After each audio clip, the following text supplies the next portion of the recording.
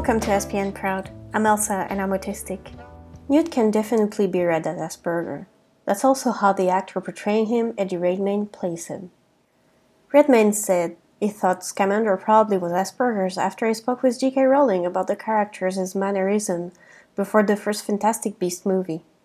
Autism wasn't recognized in the 1920s, so he said there wasn't a diagnosis for Newt yet, but that's how he views the character. Let's take a look at how and why. First of all, Newt's special interest is beasts.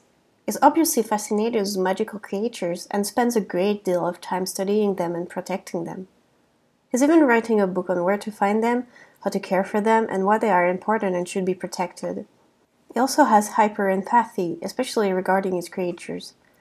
He really seems to feel their pain and understand what they need.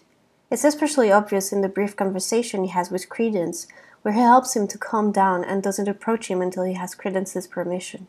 I'll talk more about it in the next episode. In the meantime, see you next time!